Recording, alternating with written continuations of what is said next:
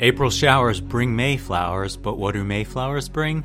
A special offer from the DSR network. For the month of May, become a member and receive 20% off a monthly or annual membership. Members receive an ad-free listening experience, exclusive bonus content, our evening members-only newsletter, and an invitation to continue the conversation via our members-only Slack community. This offer won't last, so act now. Visit thedsrnetwork.com/buy and enter code MAYFLOWERS, one word, to receive your discount. That's thedsrnetwork.com/buy and code MAYFLOWERS. Thank you for your support. This is Words Matter with Norm Ornstein. We've got the votes and screw the rest of you. And Dr. Kavita Patel. These might be some of the smaller moments, with all the bombshells. Didn't catch people's eyes.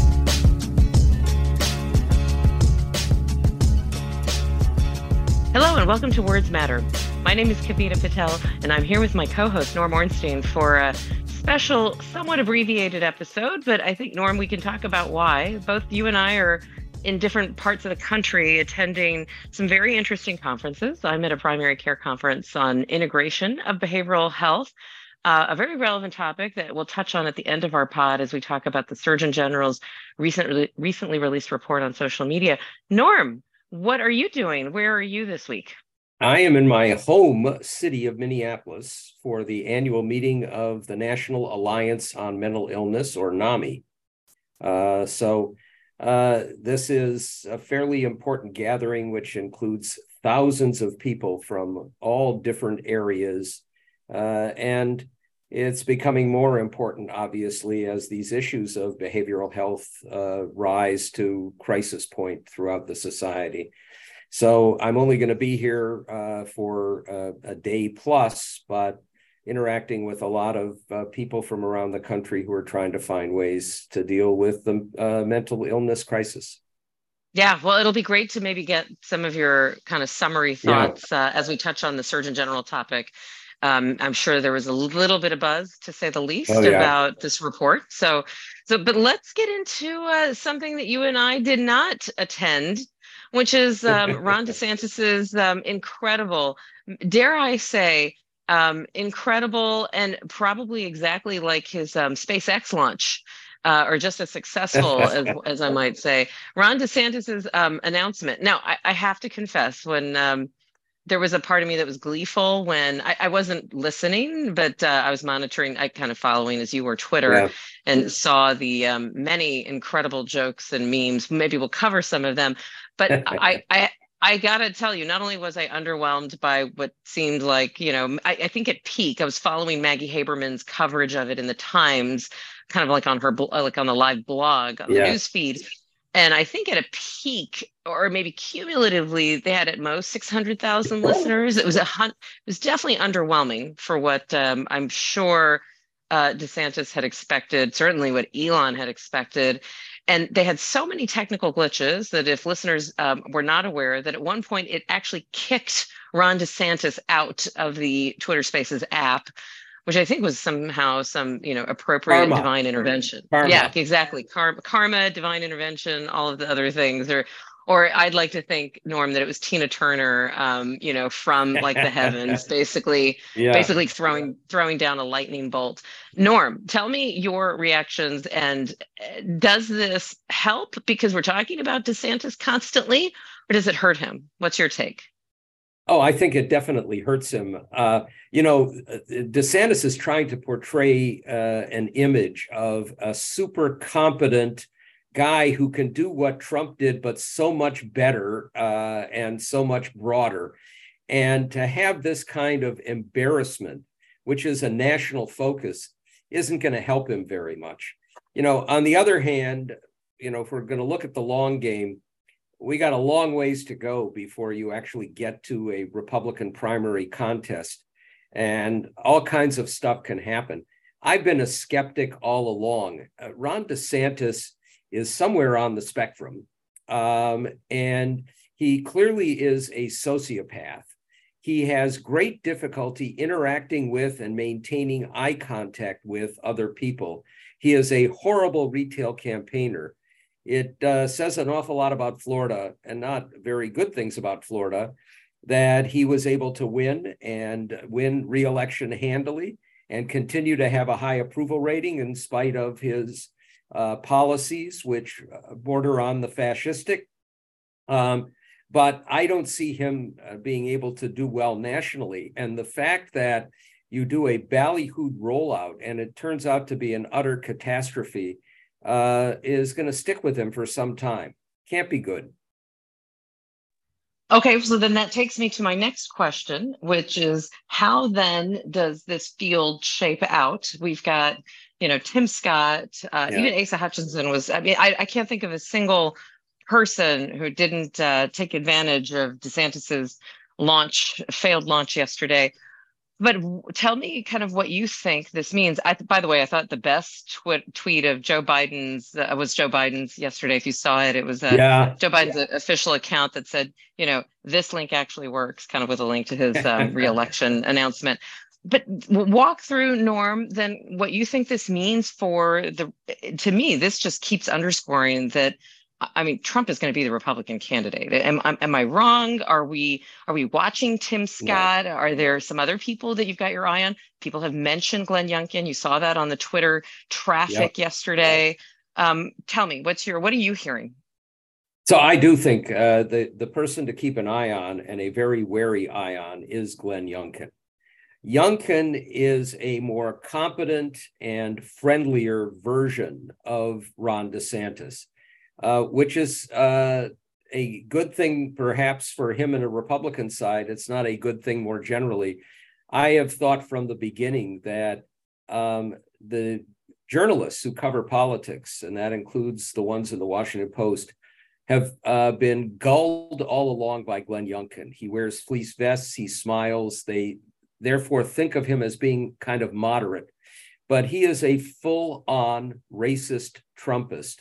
And yet, he's not going to have the problems that DeSantis has of relating to other people, because he can relate to other people. He said he's not running. His top campaign person is actually now working for DeSantis. I don't think that means much of anything. If the field looks like there is an opening for a friendly and smarter version of Trump, Glenn Youngkin is the one I would watch. There's one other thing we ought to mention, Kavita, which is DeSantis wasn't the only candidate in the news yesterday. And beyond Tim Scott, we had Nikki Haley once again pandering to the worst instincts of Republicans, talking about corporations that are nodding to the LGBTQ community, and trying to play that card, which is a vile card to play.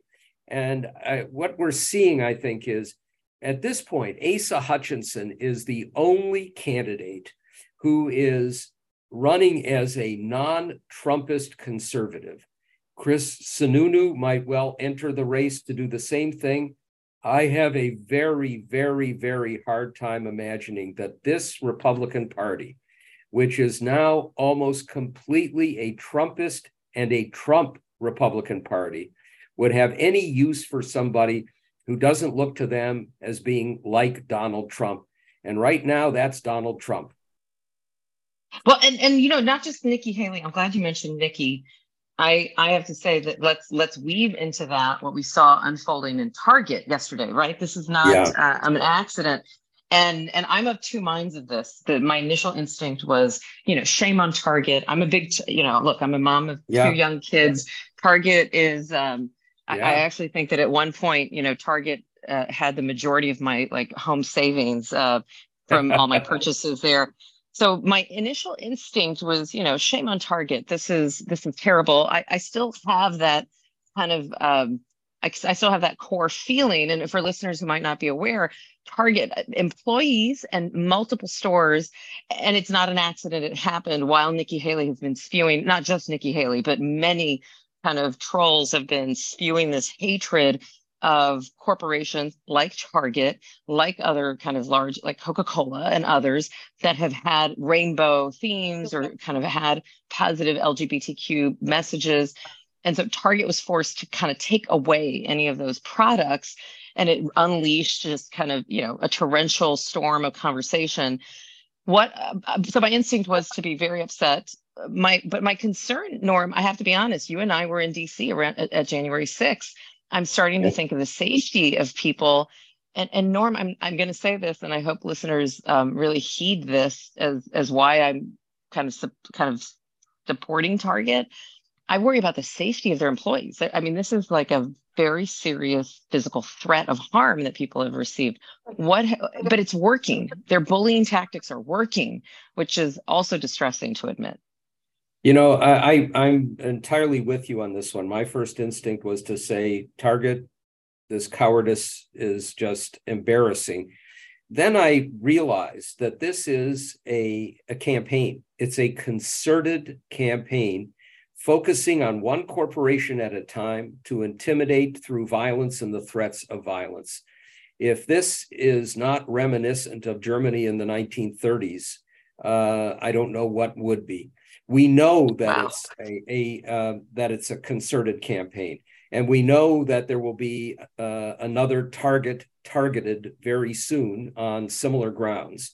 And you do have to look at Target in the context of Disney, which is standing up to and actually really damaging Ron DeSantis at this point and damaging Florida. And at some point, you got to believe that people in Florida are going to realize that what DeSantis is doing is extraordinarily harmful. But this you've got the NAACP issuing a warning for the state. Yeah. I mean, that was earlier this week. The NAACP, one of the most prominent kind of human rights organizations in our country, for persons of color, basically saying Black people should be warned, both in Florida and visiting Florida. I've never seen a domestic travel advisory like that, Norm. Have you? No, I haven't. And I think you could get one going back to the 1950s when we still had occasional lynchings. But we're going to see, I think, a lot of international warnings emerging as well. And of course, in Florida, I noticed there were something like 6 road rage shootings, most of them fatal, just in one day last week. So the guns are a threat to everybody, but a particular threat to people of color. And we're going to see other corporations that are targeted in this way. And it's a very, very disturbing phenomena. I think, a lot of this is the product of what Steve Bannon has been trying to do. They're trying to create a form of a police state. And it's not surprising that they would go after corporations that are trying to be broad-based and broad-minded. They want to intimidate. Well, while we're talking about a police state, it was not lost on me also that yesterday, the day prior to this pod recording, it was the 1-year anniversary of Uvalde, Texas. Kind of not just like one of like the most horrific kind of large mass shooting events, because unfortunately we have too numerous to count, as you and I've talked about. But it happened. I can't, it's not lost on me, Norm, that the irony that we've failed to do anything on gun legislation. And this was also within 24 hours of South Carolina passing an incredibly strict nationwide theme of a strict abortion ban at 6 weeks. As a fact, as a doctor, I will be here to state for the 10 millionth time that to a woman, very few women, including myself, know that they're pregnant by 6 weeks, and that even the timing of ensuring the age of a pregnancy is incredibly variable. So just suffice it to say, the governor of South Carolina went on Twitter to make a comment that this was, ensuring the protection of all life. This was as we were literally watching the headlines. And I think you and I both read the Washington Post. The Washington Post doing I hope listeners can get a chance to read it. It's not behind a paywall, around their investigative report of the shortcomings of the Uvalde police response. And even more troubling, Norm, I don't know if you saw this, to kind of tie into our theme of mental health that we want to try to weave in, since you and I are both at mental health conferences. Unfortunately that there was a German teen who was engaged, who knew about the shooting on a social media website called Lark, and that she actually, now she's in Germany, she's juvenile, she's actually under charges in Germany for her lack of response, which I thought was interesting. But on top of that, just kind of tell me, Norm, I mean, this wasn't news to you probably about both South Carolina and Uvalde, but here we have one Republican governor declaring this 6-week abortion ban as a protection of all lives. And we have lost lives in Texas that still nobody is accountable for, and that nobody's concerned about the thousands of lives that will be lost by the end of next week because we did nothing on gun violence. Both of those things I found profoundly disturbing. But one of the interesting things about Uvalde in the story was you had all of these police, many of them in full body gear, who'd been trained for this stuff. And their reaction was, oh my God, he's got an AR-15. We're not going in there. In other words, these were people who know that the AR-15 is a deadly weapon. And yet we're seeing AR-15s everywhere. And even, this intimidates the police from going in.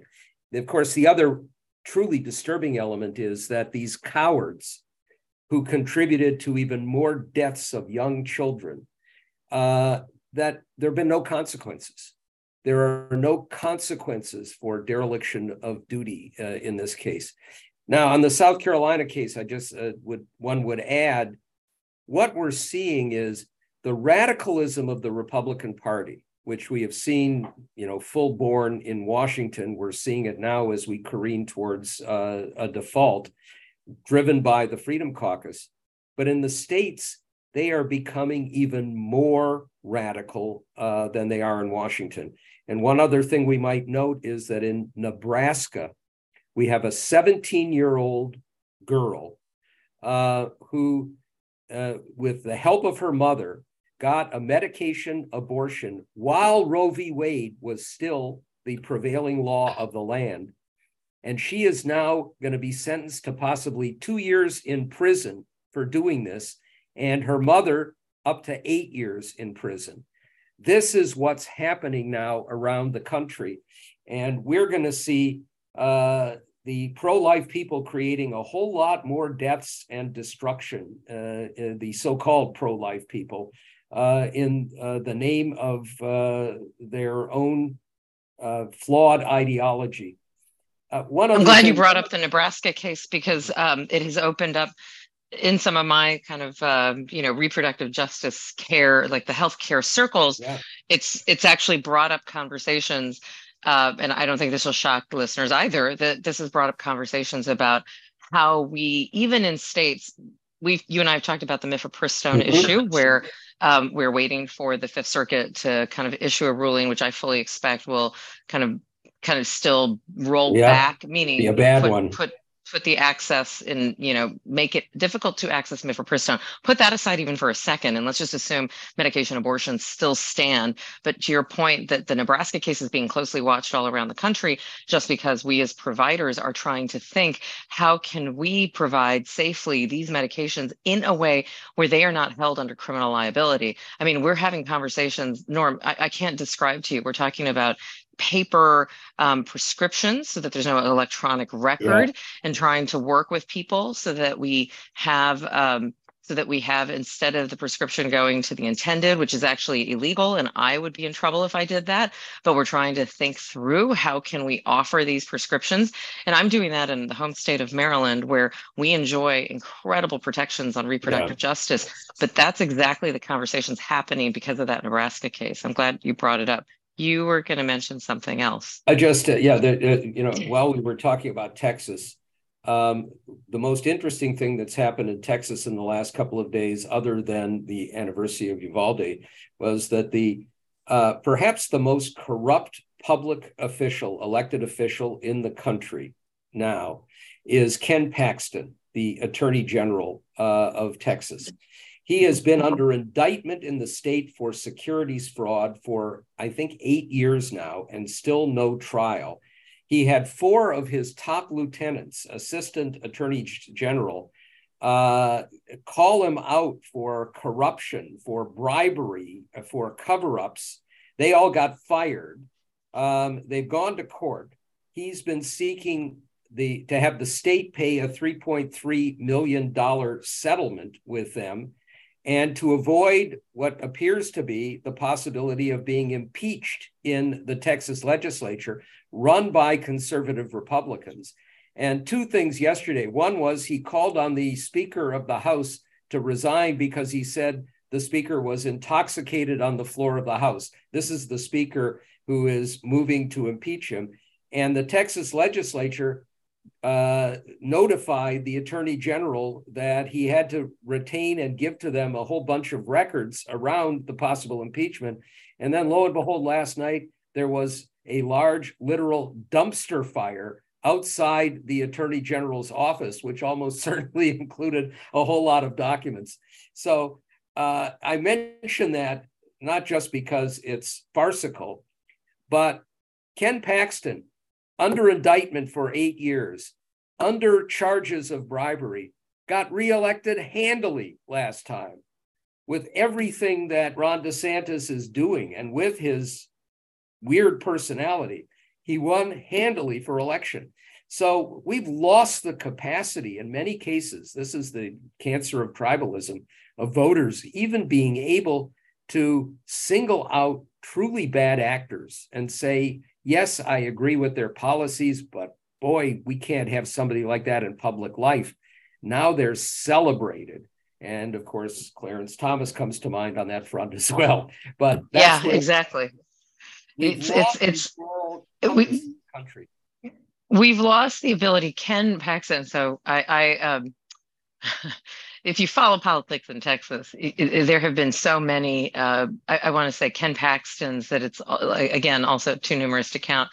And honestly, it started with, at least from my recollection, kind of the transition after we went from Governor Ann Richards, and then we had kind of, George W. Bush. I mean, we've had kind of a series and string of Texas governors, which actually don't have that many power, but Texas state legislature, which, meets every 2 years and does have incredible power. And so there's Ken Paxton is just yet again another reminder, and I'm hopeful that you'll see some of the Texas turning blue trends, but it's going to take a long time, Norm. And you're right. This is like a state now held captive.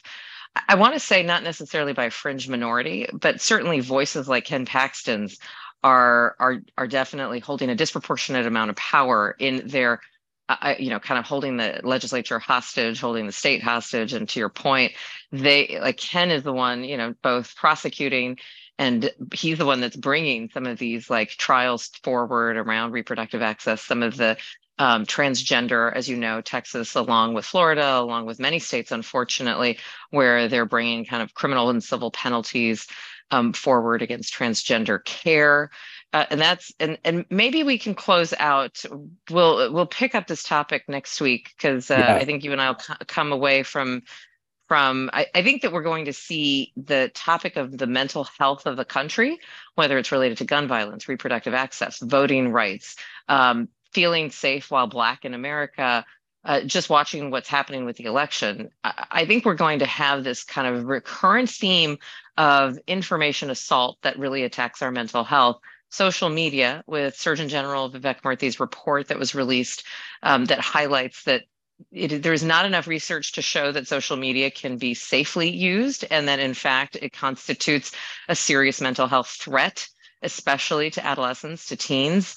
That is something that I hope becomes, you and I both probably have worked and talked to C. Everett Koop when he was the Surgeon General, and really advocated against smoking, or at least advocated for transparency and awareness on the toxicity of health around smoking.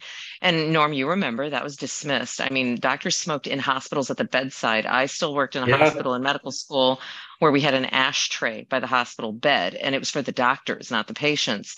So tell me, Norm, if you don't mind kind of closing us out. And for our listeners, we did an abbreviated episode combining our members only and our public episode, because Norm and I are kind of away being smarter. Norm, tell me your thoughts as we kind of close about where we are in the country, what your take and what people are saying at your conference around the social media report. At mine, I'm just going to tell you, people are like, it's about time, no duh. And then number three, what the heck are we going to do about it? And I think three is where I settle as a policy person. What are you hearing, Norm? What are your thoughts when you kind of take in total? It's not just social media. Our country is in this mental health crisis that we've been in for decades, but it really sure does feel palpable to everyone now, like a raw nerve. What's your perspective? So I think if there's good news in this, it is that more and more people are coming to recognize that we have a mental health crisis. And I think more and more people are coming to recognize that these are brain diseases, and we are seeing at least some lessening of the stigma. That's on one side of the ledger. The other side of the ledger is, first, that, of course, the pro-gun people continue to try to use mental illness as their way of avoiding doing anything about guns, despite the reality that every country has significant issues with mental illness, but we're the only one that has massive deaths from gun violence. But that's a problem that we have as well, and they're increasing the stigma at one level. You look at what's happened in New York, where now, for a whole lot of people, Daniel Penny, the Marine who killed this poor young man suffering a mental health crisis in the subway car, is being treated as a hero. It's vigilante justice. That also is disturbing. Then we have the larger reality that you referred to, Kavita, which is that this has been building for a long time. We have all kinds of issues in the society. There's no question that it's amplified by social media. But we also know that COVID brings on its own acceleration of mental health issues, suicidal ideation, depression. And it's not clear that we have the ability to focus on it. I'm worried now, to bring it back full circle, and this may be a good place to end, that as we approach this crisis over potential default, that what we're going to see, among other things, is if there's a deal, they're going to claw back a lot of the unspent money on COVID, much of which has been used to give people health insurance. And I'm afraid that we're going to see more cuts in federal spending on healthcare. That means we're not going to see the things that we need to deal with the mental health crisis, including building more beds, including making sure that people are able to get care. So I think we're at a real flex point in the society more broadly. And I have a hard time being wildly optimistic. Well, we're going to end on that note, but instead of ending on what I know you and I share as a pessimistic note, here's what I'm going to say. My wild optimism is that you and I are going to be in rooms, and maybe we can give listeners like a little preview of some of the discussions next week as we go into our next pod recording. But we're in rooms where people want to solve the problems. I mean, what I see at my conference are people sitting around the table and thinking about, listen, we now have telehealth. Listen, we now have remote access capabilities for behavioral health. I'm here because I want people like me, trained in primary care, to learn how to deal and recognize signs of anxiety and depression, and like really just not even serious mental illness, but both serious mental illness and what I would say are things like, affective disorder, where we see a more milder form of the mental illness prior to some of these episodes. We need to, I see people wanting to work on this. So your point about this gets us back to the words that matter. This is why Joe Biden must win, because we don't have the burning desire from other leaders right now to fight for the people who can't speak for themselves, meaning Medicaid access, expanding the role of kind of healthcare in mental health in schools. So I'm gonna hope that you and I come away. I know at NAMI, I've been to NAMI conferences, we're going to see people who believe and have the energy. We just need to do our part as voters to support them. So I'm grateful. I'm grateful that both you and I are so busy on this topic and can take some lessons away, and hope our listeners can forgive us for doing something slightly shorter But we'll be back next week with both our public and members only section, and really look forward to hopefully picking up the conversation on what we're going to do about it next time. Thank you, Norm, and thank you to our incredible listeners. I want to thank our great executive producer, Chris Cotmore. This is the Words Matter podcast. We would love for you, if any of our themes or conversations kind of hit a chord with you, share this with your friends, all social media. We're on all the podcast players. And we didn't do a members only pod today, but please become a member so that we can be part of conversations as we have them and talk about important topics. And hope to see you next week in your podcast devices. Have a great Memorial Day weekend. Take care.